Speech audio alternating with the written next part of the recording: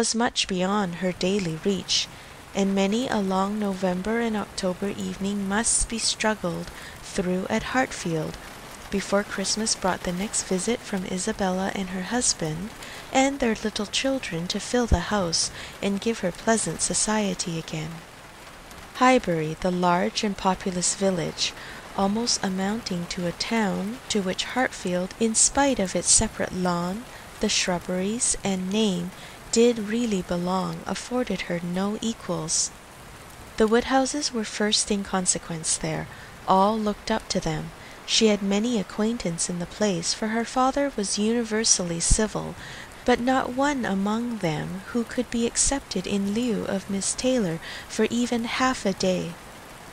It was a melancholy change, and Emma could not but sigh over it, and wish for impossible things, till her father awoke and made it necessary to be cheerful.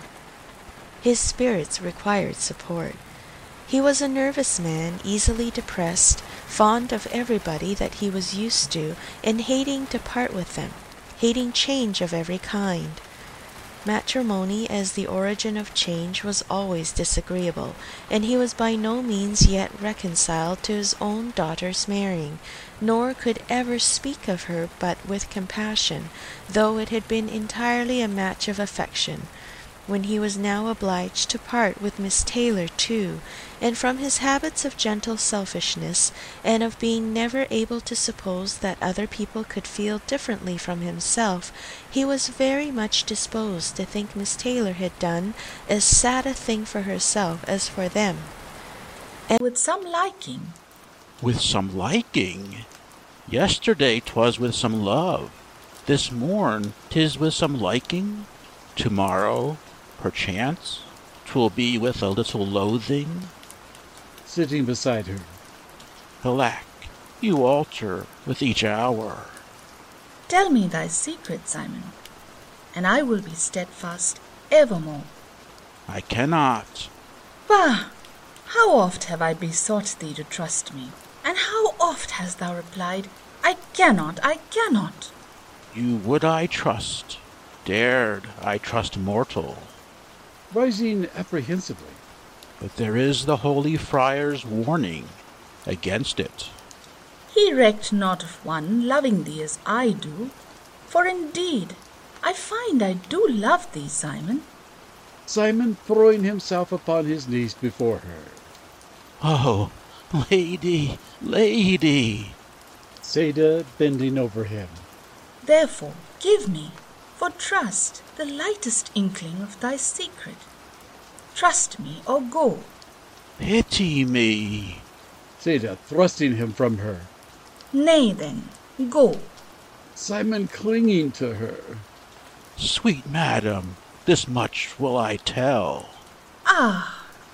The miracle is wrought by the possession of a sacred relic that will advantage only its owner. Seda, her arms about him.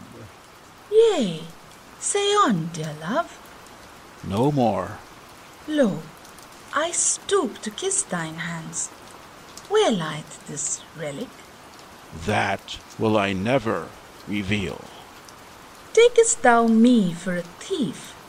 I do fear even the rush of the wind, lest it strip me of my holy treasure. What? Dost thou bear it upon thee? Nay. Thou dost. Lane's voice is again heard. The white moon lay on the ruined hay, white as a shroud on the city wall. Though they cried how she had devoted all her powers to amuse and attach her in health, and how nursed her through the various illnesses of childhood.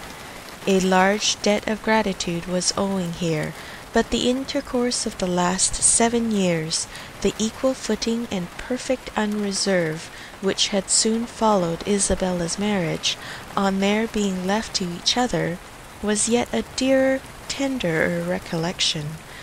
She had been a friend and companion such as few possessed, intelligent, well-informed, useful, gentle, knowing all the ways of the family, interested in all its concerns, and peculiarly interested in herself, in every pleasure, every scheme of hers, one to whom she could speak every thought as it arose, and who had such an affection for her as could never find fault.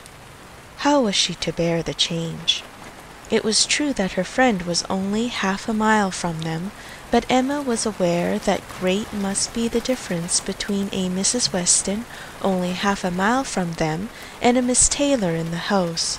And with all her advantages, natural and domestic, she was now in great danger of suffering from intellectual solitude. She dearly loved her father, but he was no companion for her. He could not meet her conversation, rational or playful.